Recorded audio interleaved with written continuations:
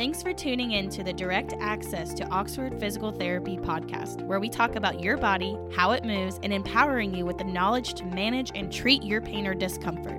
You will also get an exclusive behind-the-scenes look at a successful private practice.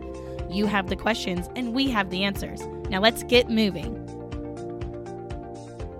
Hey everyone, welcome back to the Direct Access to Oxford Physical Therapy podcast. I'm your host, Matt. And your co-host, Allie.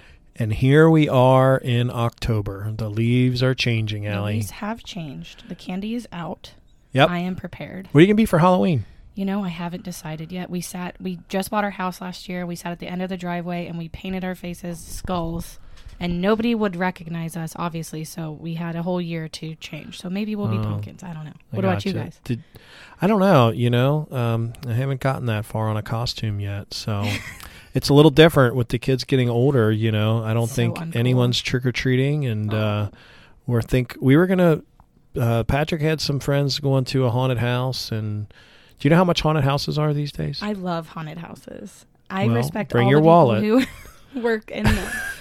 All the shout out to the people in haunted. $30 a piece? Yeah. 35. I'm up with the times. 35. It depends on which good one. Yeah. So maybe our listeners on the October Clinical Corner podcast can put in the comments their favorite haunted house and where it is, and then we'll go visit them together and we'll vlog it.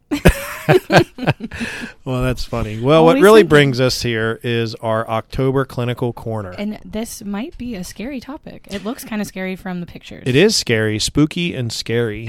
So osteochondroma is our spooky term for the Clinical Corner article. I think they make these terms up. Yeah. Well, it has roots, and it makes sense when you kind of know the roots of the words, and we'll talk a little bit about what that is. Well, osteo is what? Bone. Yep. And skeletons, October, Halloween. It all matches it. That's right. Well, we usually give a little question to our student listeners, so big shout out to our students out there. Hope classes are going good. You guys are almost through the semester. Hang in there. It's going good. That's right. But one of the significant thing about this article, which is kind of cool, and you guys all know, our students obviously know, but our listeners probably know, you have direct access to physical therapy. Wow. And that means you can come straight to a physical therapist for an evaluation or an injury screen. And in this article is really cool, and we picked it because it highlights something that was picked up on an injury screen. So for our students out there, I want you to think through, as we talk about this article, some of the hallmark cardinal red flag signs you might see on an injury screen that would make you suspect of that injury or want to refer that on for further testing. So something you see in a screen that makes you go, uh-oh, this is probably a deeper problem than I can fix? Correct. Could be. Something that comes up just in a screen without these, x-rays? Yeah, because we don't have testing. It's our minds and hands that are telling us what's going on. So this particular person. Oh, yeah. I was just going to say, by the way, you got that in quickly. I feel like you're doing that a lot more often, getting in the direct access. I'm trying, so you don't forget. I'm trying. You're making sure I don't catch you. Yeah. Well, this particular article is a case presentation. So this is a specific case. This was an individual. This was from Tuscaloosa, Alabama. And I like that place. Yeah, and it's an 18-year-old female. She went into physical therapy for a complementary injury screen because she had this deep ache in the front of her right hip, and it was clicking. It had been going on for a while, so for almost a year, she says. She treadmill runs like 3 to 5 miles, 3 days a week, and she gets some discomfort in her hip, and it's been worsening. So she went in to kind of get checked out and see what was going on, thinking she just had maybe some tendonitis or whatnot. You get older and things start clicking. Yeah, well, she's 18, so she shouldn't have a lot of clicking yet, but she was. So when the PT took a look at her, she had a right Trendelenburg sign, so like her hip dropped down. That's a specific sign we talk about when we talk about weakness in a big muscle in your hip. She had a weight shift to the left when she squatted, so she wasn't putting like equal weight on that right side, and she had pain and clicking with testing her hip flexor, a muscle in her hip. She also had positive slump test, but most notably, the PT noticed that she had constant pain at night. So constant pain at night and some neurological symptoms. she was referred to a physician. The physician did some X-rays, and I'll have Allie put this whole article up so you guys can see these images, because it's pretty remarkable. On the X-rays, there's like a stalk-like mass that comes from her lesser trochanter, and that's an osteochondroma. So it's basically a bony formation there. And so they're not always symptomatic. You can have osteochondromas that are benign lesions. So sometimes you don't really do anything for it. It's just an incidental finding. As long as it doesn't hurt you? Yeah, correct. But this one, the thought process is that this one, based on the angle, and you can kind of see in the picture of the radiograph, because it's coming off of the lesser trochanter and the angle of where it is, it was probably contributing to some mechanical pinching or friction. And so as a result, the orthopedic surgeon did surgery to resect the tumor. So after surgery and after that bone growth was taken off, the patient was sent back to physical therapy. After wound care and rehab, strengthening, she was actually able to return to running 5 miles, 3 days a week, no symptoms. That's crazy. She was 3 months post-op. So would you say that she grew an extra bone? Well, yeah, it's a bone growth. It can happen sometimes in bone. And is that drinking too much milk? I don't think it has anything to do with that. We see them often in younger folks. It'll be seen more in this age. So, but the cool thing is that this was picked up. The PT knew, hey, something's not adding up here. And most notably, like I said, and students, this is where you should perk up, that constant night pain. So that's kind of a hallmark sign that we talk about being a red flag. So someone that has pain with running, you would think they would hurt when they run, and they might hurt a little bit after they run, but then they would go to sleep, and they would sleep fine, and they would wake up and be sore, stiff, whatever, when they moved, like activity related. The fact that she was having pain without activity tells us there's maybe something a little bit more going on here. So not muscular. Yeah, not a muscular thing.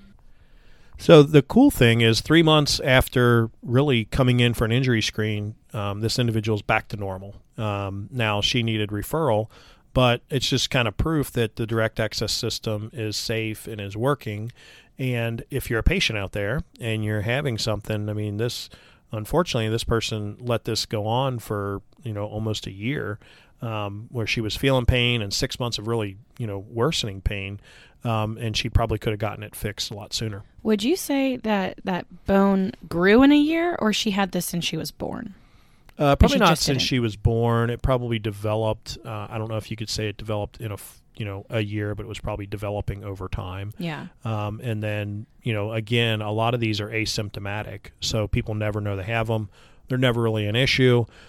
This one, I think, based on the size and the angle, again, created that kind of mechanical pinch or problem when she was flexing her hip. And so the muscle was moving across that at the angle when she was trying to run. Have you ever seen a patient with something like this? I've had patients that had osteosarcomas removed. I had patients that had them. That means cancerous, right? Yeah, it's benign, so it's not malignant, so it's not going to spread. So it is a cancerous growth of the bone, but it's generally a very benign, not threatening, not going to spread type of cancer. But I've had patients that had them on their femur, down near their knee, and had them removed again because at that point they were, painful because it had grown up almost where it was like right under the skin or surface, and they're typically sharper. And so I think when the muscle, like when you would push on it or whatnot, it would be painful. You can see it through your skin? No, couldn't really see it, but he could feel it. That's how he kind of first started noticing it. It was like a little bit of a lump or pain spot that he would push on. So interesting. And when you refer people on from their initial injury screen or their first evaluation, that doesn't make you doesn't mean that you don't know what's going on or that you're bad at your job or that it's just that they need to look in further, that it's not a muscular issue.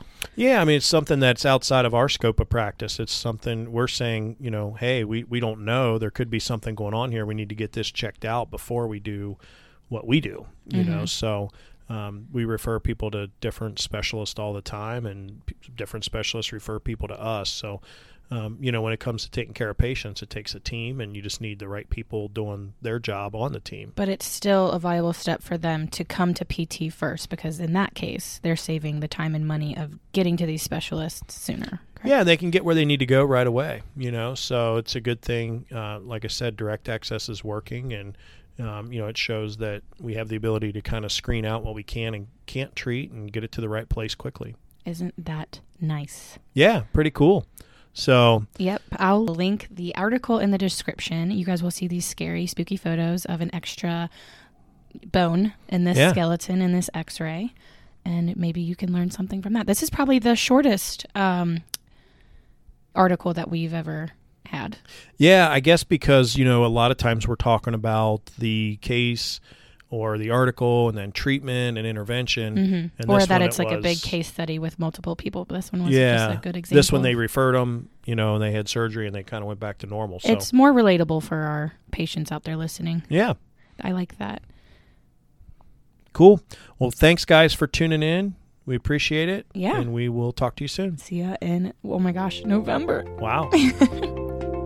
Thanks for listening. You can find us online at oxfordphysicaltherapy.com, and you can also find us on our social media pages like Facebook, Instagram, YouTube, Twitter, and TikTok. Remember, you do not need a doctor's referral to receive physical therapy in the state of Ohio and Kentucky, where we offer double the care for less than half the cost. You can schedule appointments online or stop into any center for a free screen, what we like to call a B visit. Please write a review, send us a comment or message on our social media platforms, and until next time, keep it moving.